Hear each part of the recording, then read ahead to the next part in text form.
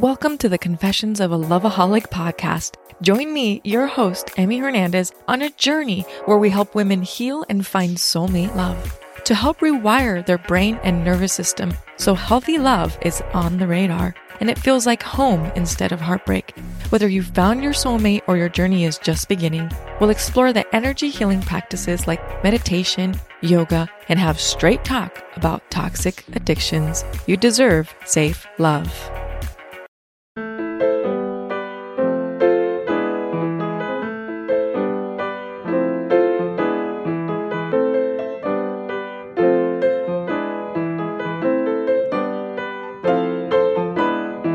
Hola mi gente, it's your girl Lali's Jasmine and welcome to Hello Latino. Today's guest is Edwin Porres Jr. He was born in Guatemala and raised in West Virginia, and he said he always dreamed of making movies, so he moved to LA.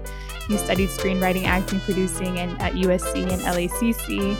And as a Latino in the US, he said he didn't recognize himself in stereotypical Latino roles depicted by Hollywood, and I'm sure you can guess which ones he's talking about. Narcos, the Latin lover, the funny sidekick, el criminal, o sea, that list goes on. But for him, he wanted to reflect his experiences in Hollywood, so he started writing Holly Weird. And then he met his wife, Jamie, who you'll meet during our Cafecito and Chisme portion, and together they finished the script, they took out loans, and they produced the movie. This episode is all about the facts, about Latinos, about Hollywood, about what it's like to navigate Latinidad as a Latino with a gringo accent, as Edwin calls himself. Que disfruten esta conversación.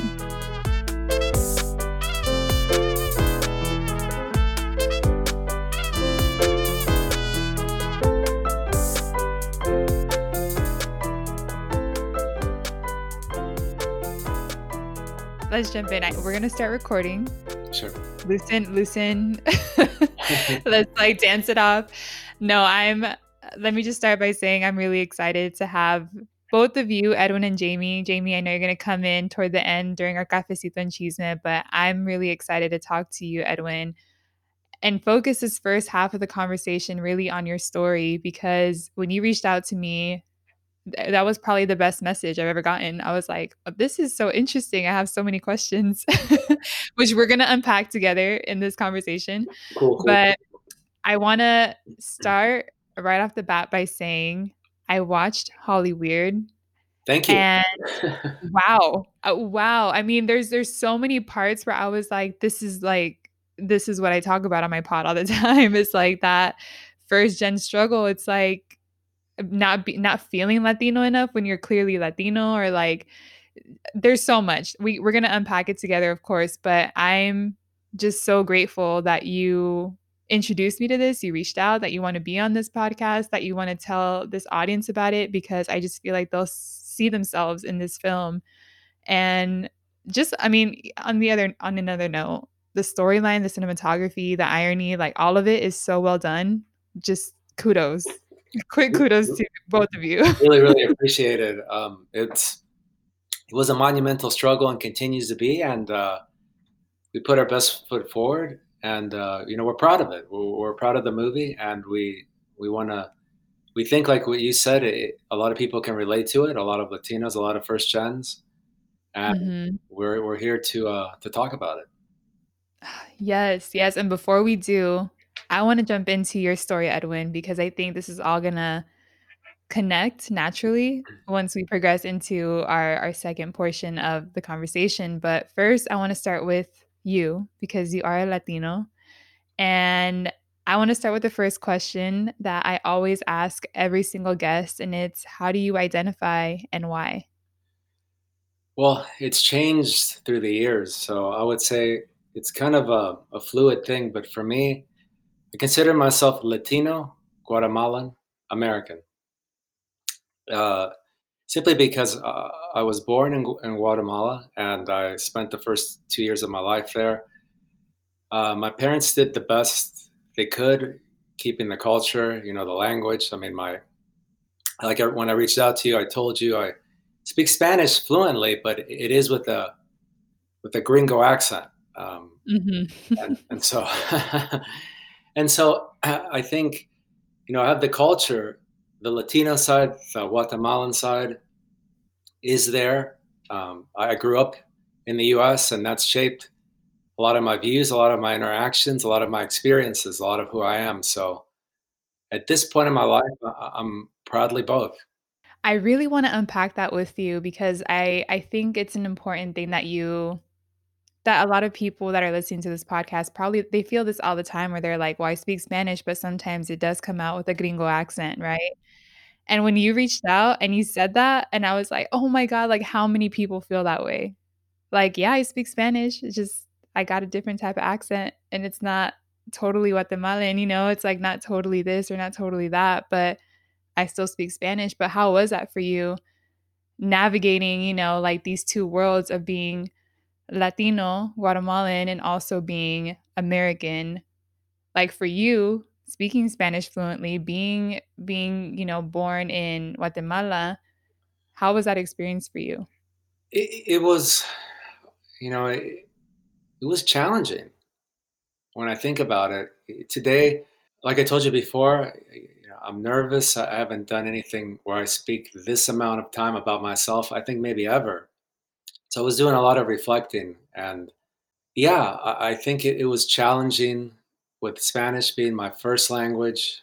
And I learned it when I went to kindergarten. I knew a little bit of English, and then slowly but surely the English took over. And he, I've done different things through my life. I think that's why I told you I see it as kind of fluid. When I got to West Virginia, that wasn't our first stop, but that's where we settled again. And when I got to West Virginia, it, I wanted to I wanted to fit in more. Yeah, when I was younger, I didn't really notice it that there was a difference between I was Latino, I was from Guatemala, and most of the people were otherwise.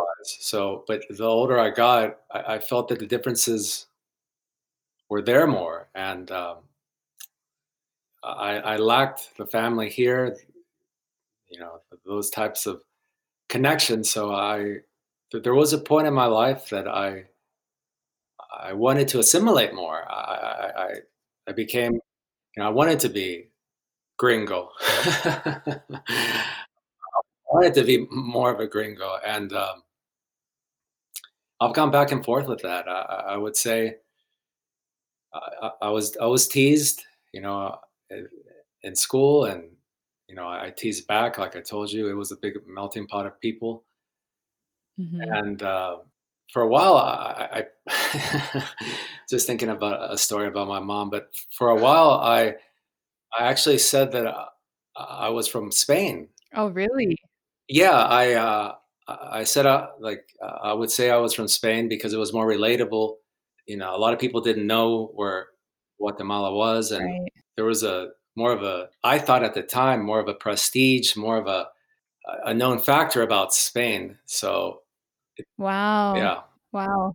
I mean, that makes sense. I think just being young, all you wanna do, no matter where you're from, is fit in, right? You wanna make friends, you wanna be likable, and I think when you feel so different, when you're from a different country, when you're from a different culture, you have a different experience, your otherness starts to feel like a bad thing. It's like, "Well, I need to do everything I can to fit in." Even if that means saying I'm from yeah, Spain, right? exactly. It was interesting because through my life, I've had family.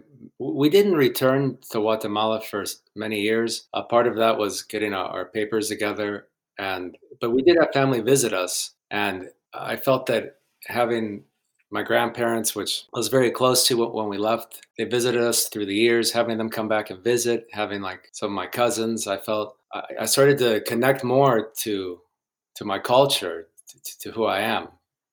As time went on, and it wasn't until college I attended Xavier University at first, and there I took a trip by myself to Guatemala, and that's when I reconnected with everything. I reconnected with family I hadn't seen for a long time. I felt I was Guatemalan, and I was proud of it. That changed things for me. From that point on, I was Guatemalan. That's huge when you get to reconnect and feel that part of your identity again, right? Like that's a powerful feeling. And so that makes me happy for you. I don't know when this happened, but I think that's an amazing thing that you were able to just reconnect and feel all of your identities, right? Because you just said right now you are proud to identify as a Latino Guatemalan American. Like that is a big thing. And so I think so many people feel that, especially, and I'm gonna highlight something that you said, no one knew where Guatemala was. That happens to a lot of people, right? Like not a lot of people know about Central American countries. Exactly. Like I remember going through school and they'd be like, "What are you again, Hungarian?" Or and I'm like, "Honduran." And they're like, "Where is that? Do you still speak Spanish?" And I'm like, "Yes, yes." And it's like it's almost like I don't know if you ever felt this, but I would sometimes get like I mean, I guess it depends on like the mood I was in. I would either like educate them and I'd be so excited to, or I'd be just like so exhausted, like I'm not gonna explain this to you. And I would just kind of get tired, right? Of having to re-explain your identity to people so it makes sense to them. But it's also another side of it that's like empowering. Like I get to educate you on something that's really near and dear to me. But as a kid, I didn't think that. I was just annoyed. Yeah, yeah, me too. And like I told you, for a period of time in my life, I hid it. I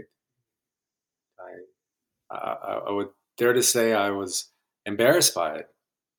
And thank God, like I said, I reconnected with who I am, who my family is, what my heritage is, and I love it. Yeah, and I appreciate you saying that because I know it's hard it was hard for you to say that, like, embarrassed by where you're from, but I think so many people, so many first gen, so many immigrants who come here sometimes kind of feel that way, right? Because of just environment, of just trying to fit in, just trying to hustle, grind, make ends meet, like, they're just trying to live life and have a better life, and so sometimes yeah, it could feel that way. And so I'm glad you said that because I know there's someone listening that might have felt that, at some point during their childhood.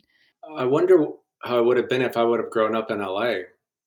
I don't think necessarily that, it would have gone that way or that much, but like I told you, I felt kind of isolated in West Virginia to a degree. Like I told you, there's some wonderful people there. I made wonderful friends, but inside, I I felt isolated. If I had been growing up here, who knows? Maybe things would have been different. But Right, right. And so let's backtrack. So let's start from the beginning and how you ended up at West Virginia. Not West West Virginia? Virginia, Is that yeah. what it is? Ironically, West Virginia. like, I was thinking of the song. That's oh, why I cool. paused. Oh, yeah, the John Denver song, is that the one you were thinking of? Oh. Yeah, yeah. Yeah, ironically enough, in the US, there's people that don't know where West Virginia is. It's kind of to go with what you were saying. For me, I had a double fold. Being from Guatemala, Mm. people didn't know where that was. Being from West Virginia, people thought that was literally the western part of Virginia. So I kind of had a double whammy there. Oh, man. Oh, man. I, like, wanna unpack that so much with you right now.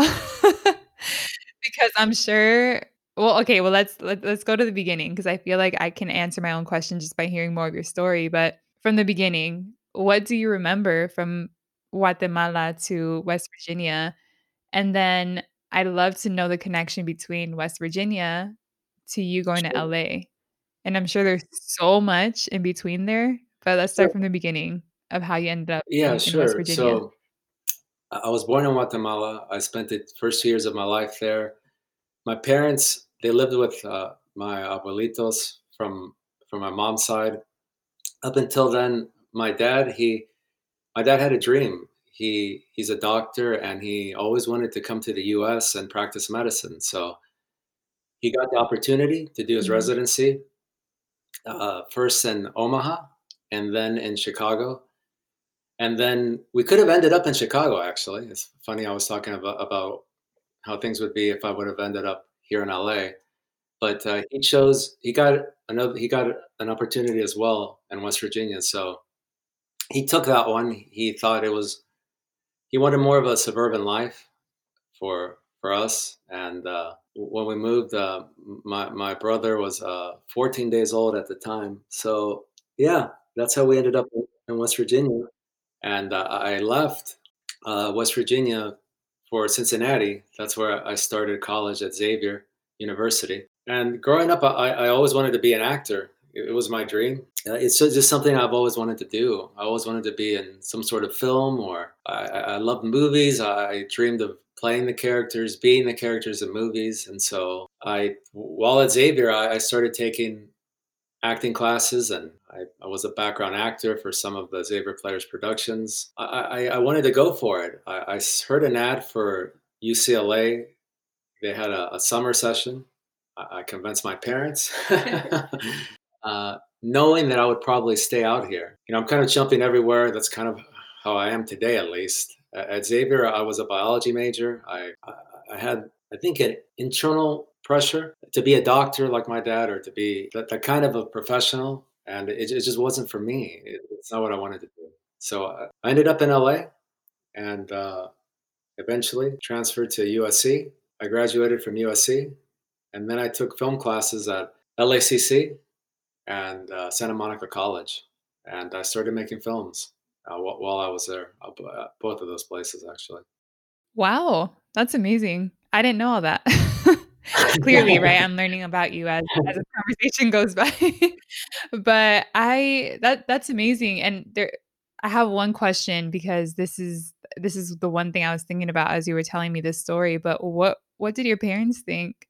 Because so much of me, like, and I don't wanna stereotype all Latinos or all immigrants that come here, but I know you having that pressure of wanting to be like your dad or, being a doctor, having one of those professions. I also think there's a pressure as a first generation to, like, make a lot of money and to, like, do what's For practical, sure, right? definitely. So how was that? Like, how did you explain to them, like, "I wanna be an actor"? Did they, like, understand? Did they support it? Were they like, "What in the world are you doing, Edwin?" Like Yeah. like, how did that conversation go?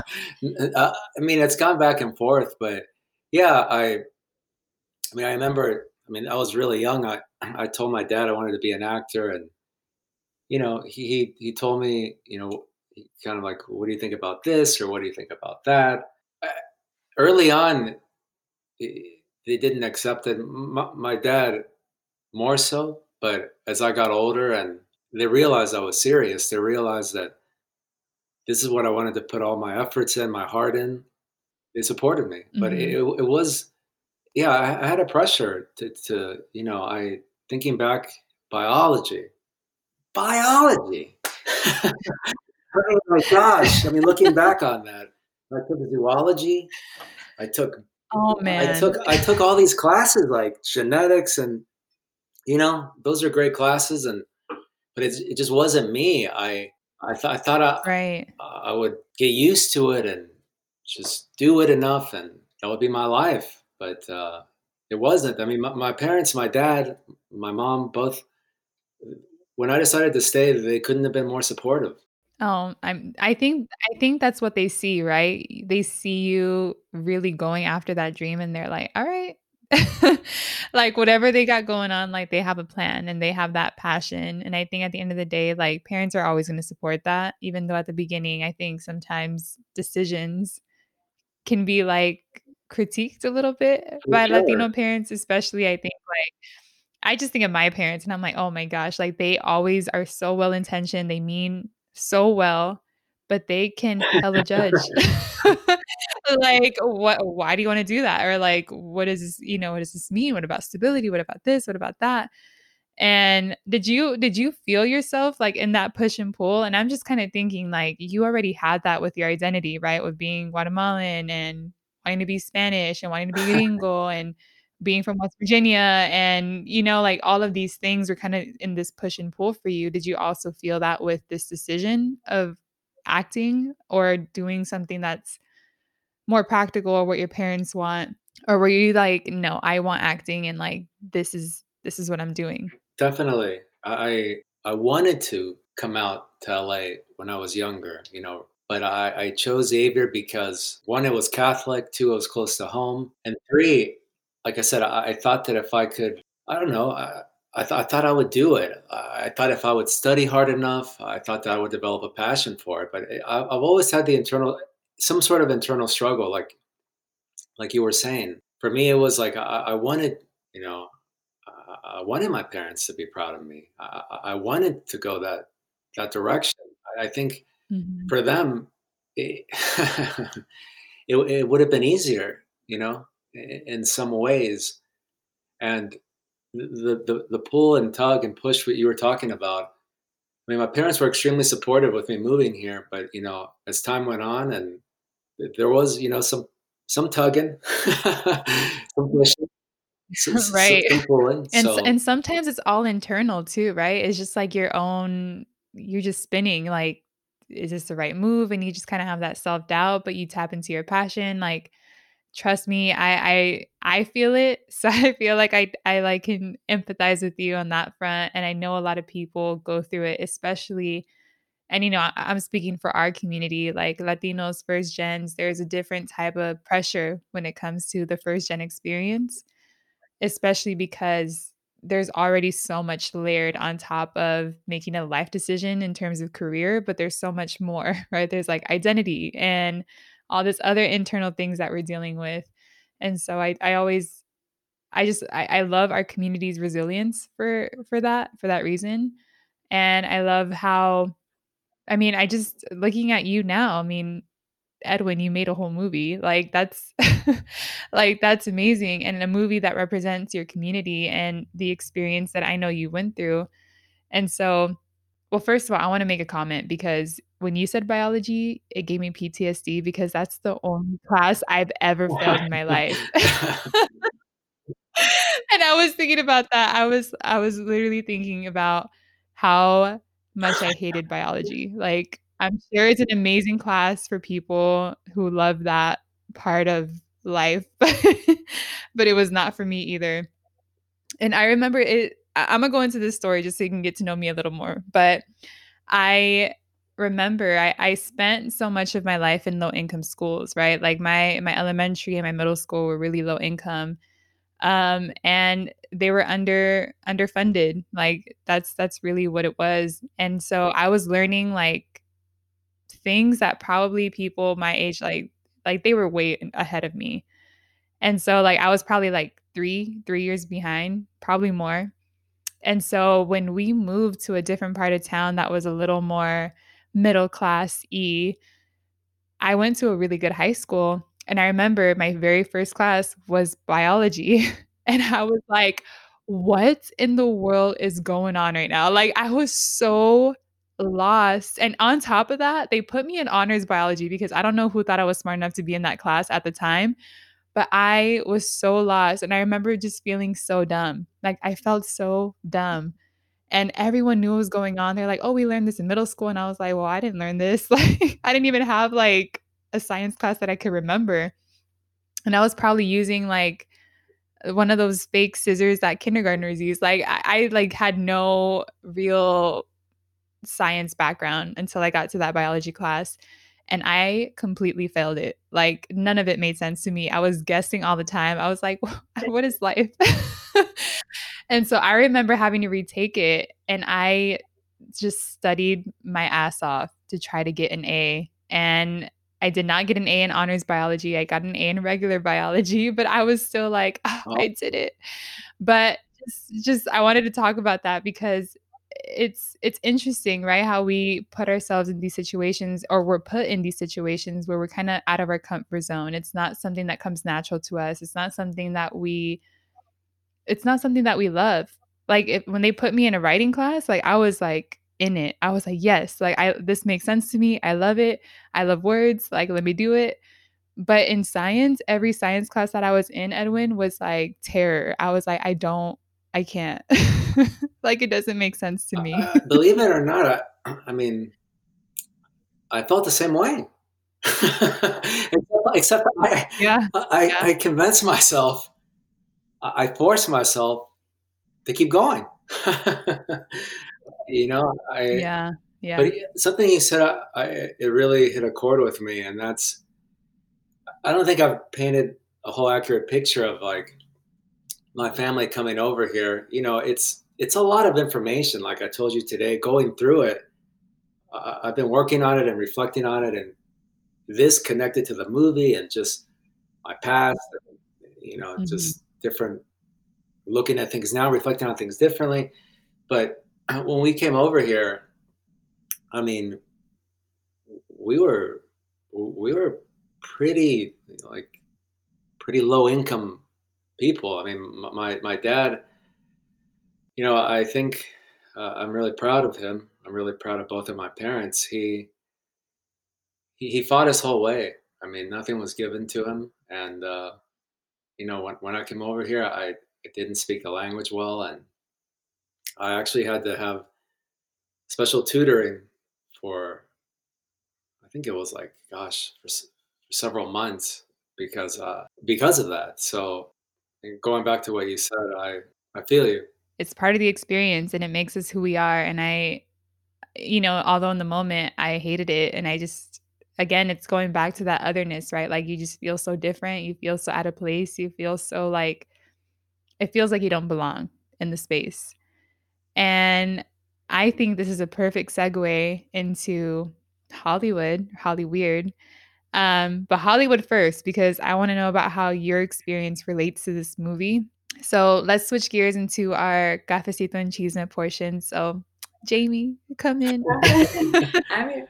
Hi. She's like, I'm here. Going back to that otherness, and this is why I created this podcast. This is why I love our community of Latinos, of first gens, of just our people. Like, there's so much resilience that we have and so much fight in us, right? Like we're just like natural hustlers and fighters, and we get to the places we want to go to, and it's just all through drive, because like you said, like your dad, nothing was given to him, but he made it.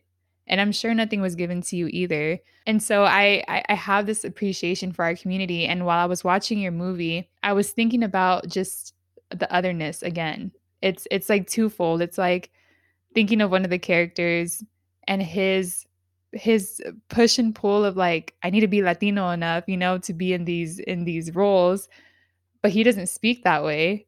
Like he doesn't say ese like Right. naturally. But then this other actor comes in and just kind of fakes his whole identity, and he's not even Latino and gets his Latino role. There was so much to unpack in that moment, because I'm like, so many Latinos just feel different. They feel that other, especially first gens, right? Being pulled in these two different cultures, feeling that otherness, feeling so different and feeling like you don't belong. It kind of, it sucks, right? For a long time. And you just try to find your groove and try to find your place. And I can't even imagine with all the rejection that is in Hollywood. And you can talk a little bit more about that. I can't imagine feeling that all the time after like auditions that are for your community. It's like, no, you're not Latino enough. And it's like, what? Like I am though. So I will stop talking there. I really want both of you to, because both of you wrote, directed, and produced this movie, Hollyweird. So let's talk about it. Let's unpack it. But first, for anyone who hasn't seen it or heard of it, what would you tell them it's about, and why should they see it? Simply put, Hollyweird is a brown facing comedy. Why should anybody see the movie? Because I mean, well. I'll let Jamie jump in as well, but Basically more about what the movie's I about. know. So it's basically a movie about two actors going for the same role, and one is told he's not Latino enough for the role that he wants, and another one, like you said, fakes it basically, and it gets the world and gets everything, and that's what the movie's about, and the stereotypes that they have in Hollywood. Yeah. the the Alejandro character, he literally steps out of Scarface. I mean, he has a very stereotypical Cuban accent, and he's instantly discovered for this role that both actors are up for. And so the movie, it's a fun movie. It's It is. I can vouch for that. it's entertaining, it's funny, and it talks about a real issue.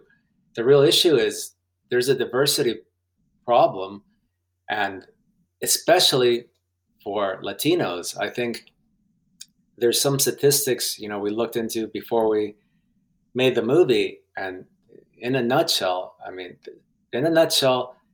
things are getting better for minorities as far as representation in a movie, but Latinos, they lag.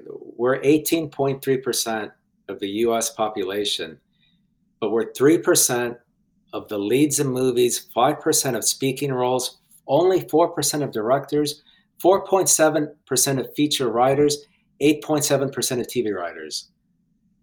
And yeah, Wow. and the statistic that really got me at least is that 61.9% of characters, of Latino characters in movies, are involved in some sort of illegal activity. So What? yeah. Like USC and UCLA, they do these studies about minorities in movies, every year, and that's what they go through, like all the roles, and what ethnicity are they, where are they from, and what kind of character are they, and that's what they found, that like 61.9% of Latino characters are like gangbangers or drug dealers or doing something illegal.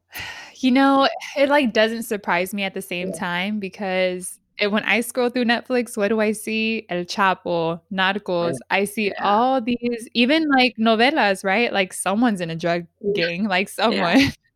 And so, and it's funny because even my parents and I talked about that. We're like, why does because, when quarantine hit, we were doing a lot of movie nights, a lot of novela binge, like we were doing all that. And at one point, we asked each other, like, why does everything have narcos in it? Like, yes, we watch it. It's interesting, but that's not all we offer. Like, that's not all we are. Yeah. Absolutely. So the statistic surprises me. At the same time, though, I'm like, I mean, I guess it makes sense, unfortunately. And like I told you, I mean, for minorities in general, minorities are 42% of the population.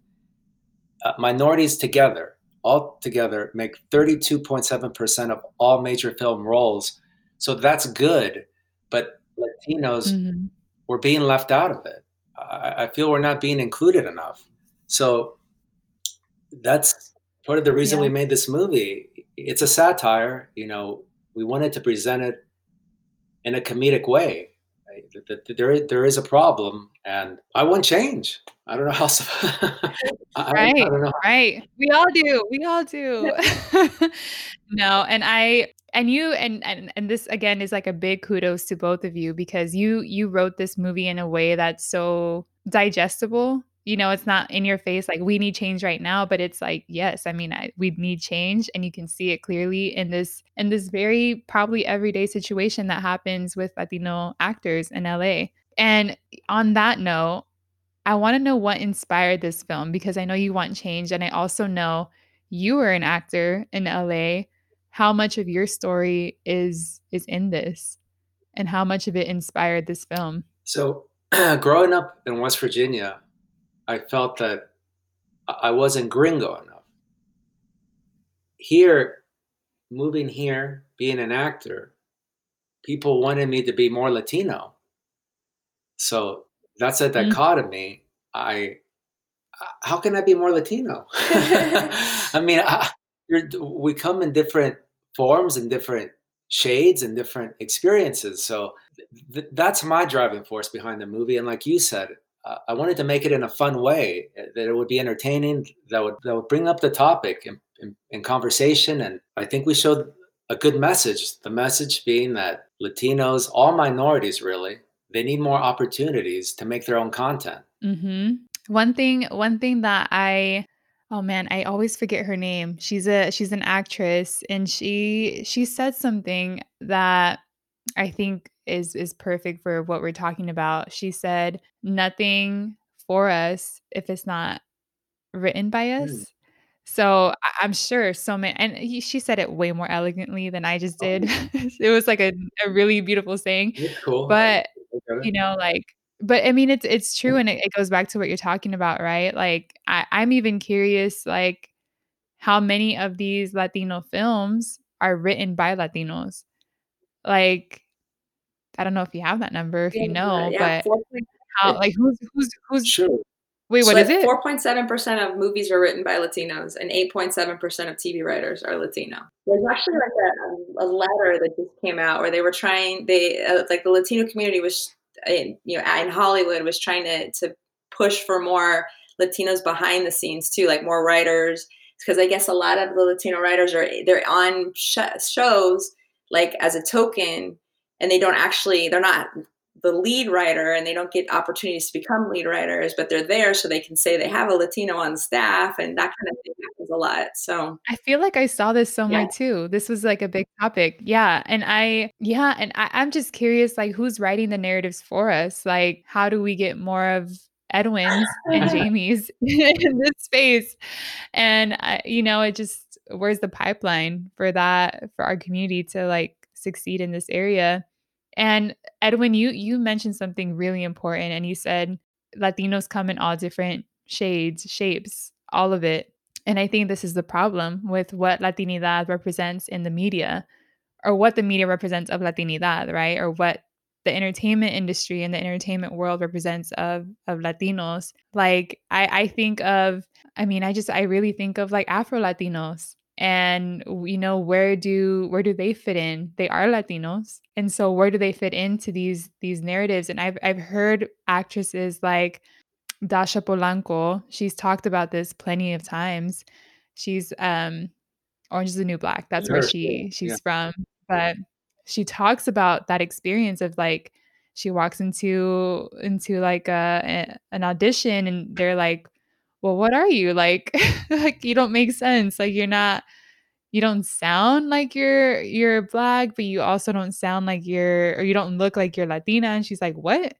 And having to again explain your identity to people who don't get it. And it's I'm sure it's so tiring for people of different communities. Like, I'm just thinking of like Peru, Asian Latinos, like that exists too. Indigenous, like, there's so many layers, and there's so much beauty in the mosaic of Latinidad, but how many times are we even exposed to that diversity? Almost never, right? Definitely. Yeah. And so there's so much to unpack there, and there's so much that, as a consumer I see, right? And as someone who's like constantly trying to find myself represented, and so many people who grow up in this world trying to see themselves represented too, I know they feel that. So I just, again, big kudos to both of you for pulling this data together, for creating a movie that is going to spark conversation and change, and for, again, being here and talking about it.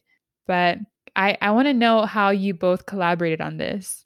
I think that's so amazing that a husband and wife collaborated on creating this story.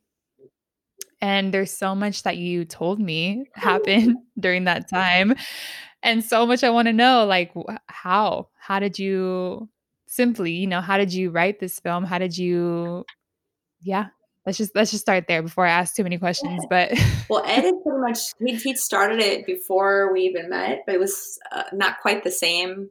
Like it's changed a lot since then. So when we got married, we actually kind of knew we were going to make a movie. That was part of like almost in our vows practically. So we were going to make a movie. But so we started working together, writing it. He would write, I would help him revise it, put it together, try to, and we kind of decided to emphasize more of the like Latino thing, because that was coming up so much in the news, and having more of that storyline, because originally it was Yeah. a little bit different, but Originally it was different, and we structured it that way just because of everything we said about the lack of inclusivity with Latinos. And I just wanted to say one more thing, actually, that part of like I think my drive and my passion for this topic is that film and TV, they're so powerful. If the minorities that we see on the screen, if they're like dehumanized, if they're cardboard characters, then this can lead to racism. It can lead to discrimination and even aggression towards these minorities. And Mhm. one thing I wanted to also say is, like, ironically, through those studies that we mentioned before, they found that films with more diversity make more money. Oh, what a concept, right?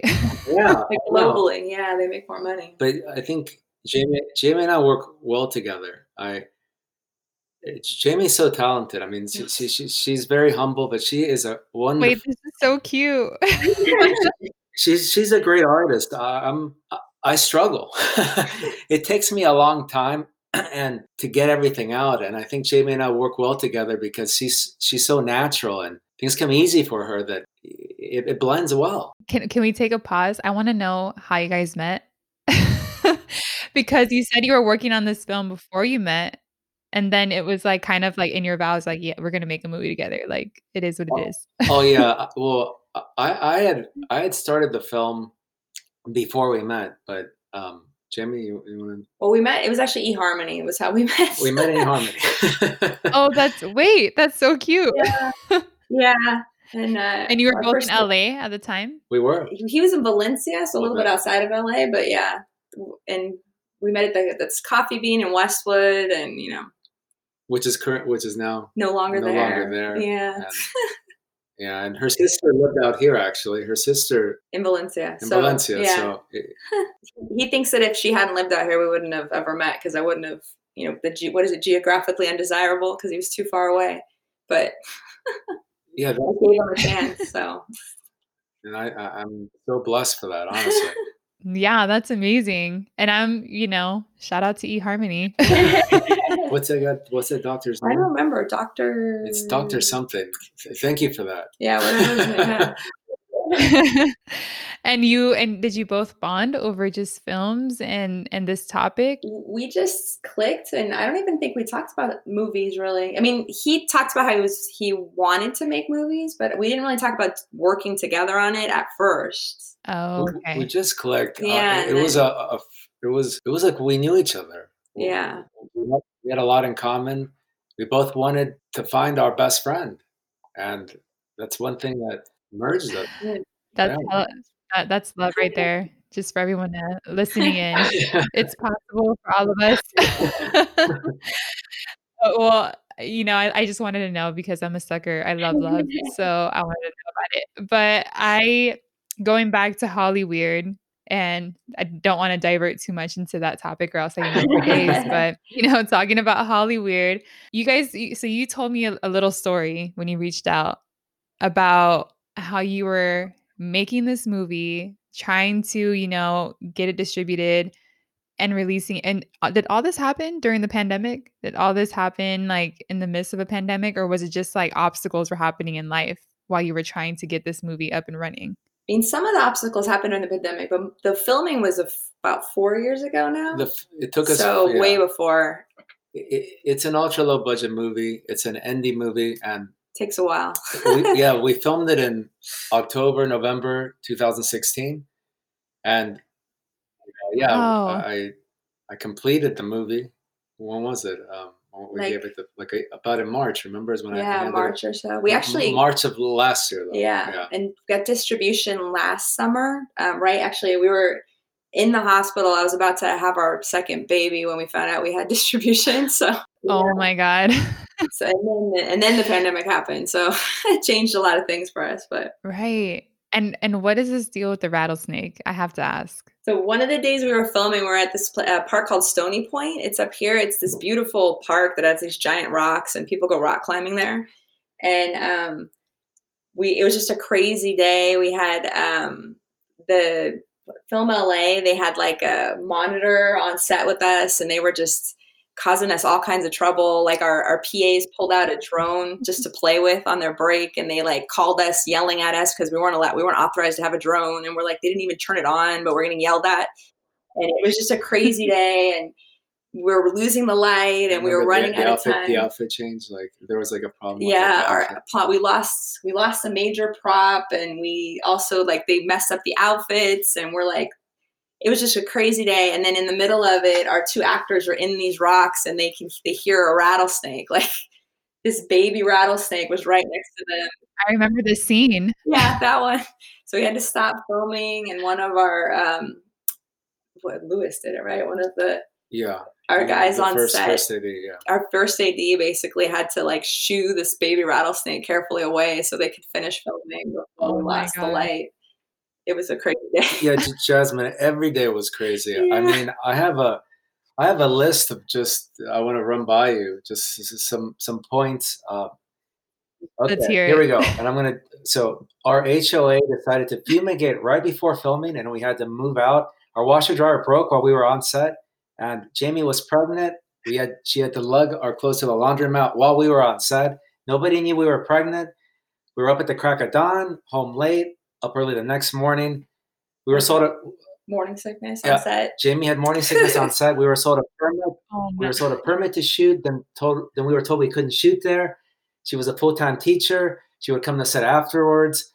One of the crew people crashed our rental truck and tried to hide it from us. Someone, we don't really want to get into who, blackmailed us for the location. Jamie had to leave work. Right after work, she went to the bank, had to withdraw the cash. We had to give it to this person. The rattlesnake comes into play there. My foot went numb. I was working nights before. I was a counselor at the time. I went back to work the next night. After that, we did like post-production, and it was hard to get people. I mean, this is an ultra low budget movie, so it was hard to pay people, what they were used to getting paid on their regular jobs. So they worked with us, but we were like side projects for most people. So they took extra time to get stuff done. Oh, yeah. So it took forever. we paid to have subtitles done. They were terrible. This is where the whole Latino thing comes in. Like I had to redo the Spanish subtitles. I enlisted the help of my abuelita, my mom, and my dad, and together we did it. Yeah. Because they were trying to make it fun. Like these people just basically did like a word to word translation, and it wasn't funny. It didn't make sense. So they basically had to rewrite the whole movie in Spanish with the help of his abuelita and his mom. Oh my God. It's just been the whole thing was crazy. And then COVID. Yeah. And then COVID on top of all of it. And we had 2 kids in the middle of it. And yeah. Wow. Yeah. Wow. That's all I can say. That's insane. But who better equipped than someone who's gone through these situations where you're just uncomfortable, but you know how to navigate it, and resilience. And it goes back to all the things that I personally have so much pride in being part of the Latino community. And, and shout out to you, Jamie, being pregnant, having morning sickness, all those things like that's badass women right there. And so just snaps all around snaps. And I think that's a great way to wrap up this conversation, is that despite all of these things that you were going through, all these obstacles and just crazy situations, you kept that passion, you kept that purpose, you kept that desire for change, and you knew this film was that important, and you followed through, and you did it, and you completed it. Doesn't matter how long it took or all the things that happened in between. I think it's just amazing that you still did the work, you put in the hard work, you made it happen, rattlesnake bite and all. And you put this movie out because, again, it goes back to that passion. It goes back to your story. It goes back to so many things that we talked about in this conversation. And so from every listener out there, on behalf of them, just thank you. Thank you for pulling through, for doing all the things just to ask for this change that needs to happen. Because like you said, film, TV, it's part of the culture. It shapes the culture. It's a really, really important part of us, right? It's a really important part of what we consume, because like you said, if we keep seeing the same people, Latinas are maids, or they're super like sexualized, or they're this or that. Or if we see Latinos who are usually gangbangers and usually like involved in narcos or just machista, like if we see these same narratives keep playing over and over and over and over again, how are we going to get change? How are we going to teach our younger generations that there's more? There's more out there. We are not the stereotype. And I just, again, applaud you for creating this movie that represents that narrative and represents that need for change, and also has people who are representative of our community. I think that's a great part of it too. So I'll end my rant there. Thank you. Thank you to both of you. My last question for you before we go into our closing is, how can people watch/follow Holly Weird? The easiest way is to go to our website, which is hollyweirdthemovie.com. But currently, we're playing on Amazon, Google Play, Vudu, YouTube, Vimeo on demand. We're free. We're free on Roku and Tubi. We're also on DirecTV. And we will be on iTunes in the near future and in the Latin American market, hopefully soon. Snaps. I'm so excited for this movie, for everyone to watch it. The last thing we do on this show, it's my favorite. I always say that every single episode, but truly this is my favorite part because it closes the conversation. And it's also, I'm a big believer in like manifestation. Like you put words out there, you put action behind it, it can really happen. And I feel like I already know your answer to this one, Edwin and Jamie, but I'm gonna still ask you and give you an opportunity to close this conversation with the brindis with me, and which means a virtual cheers. And together, let's manifest some good for our Latino community. So, Edwin and Jamie, what do you guys want to cheers to, and what do you want to manifest for our community?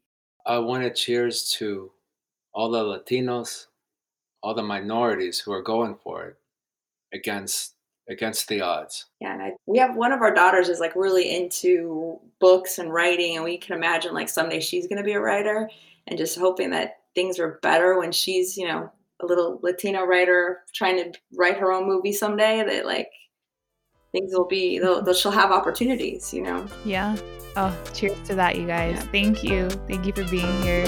Salud. Thank you. That's right. Yeah. Salud. Gracias.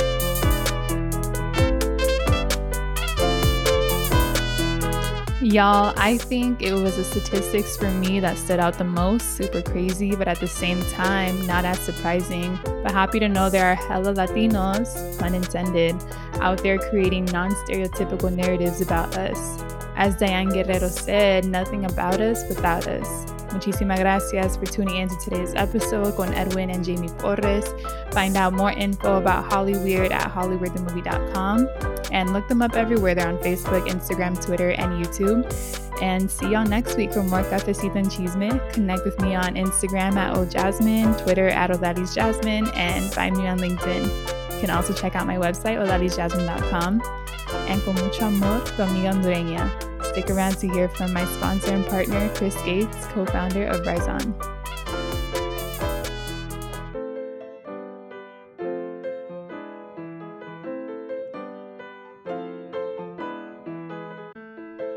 Mi gente, what's up? This is Chris Gates.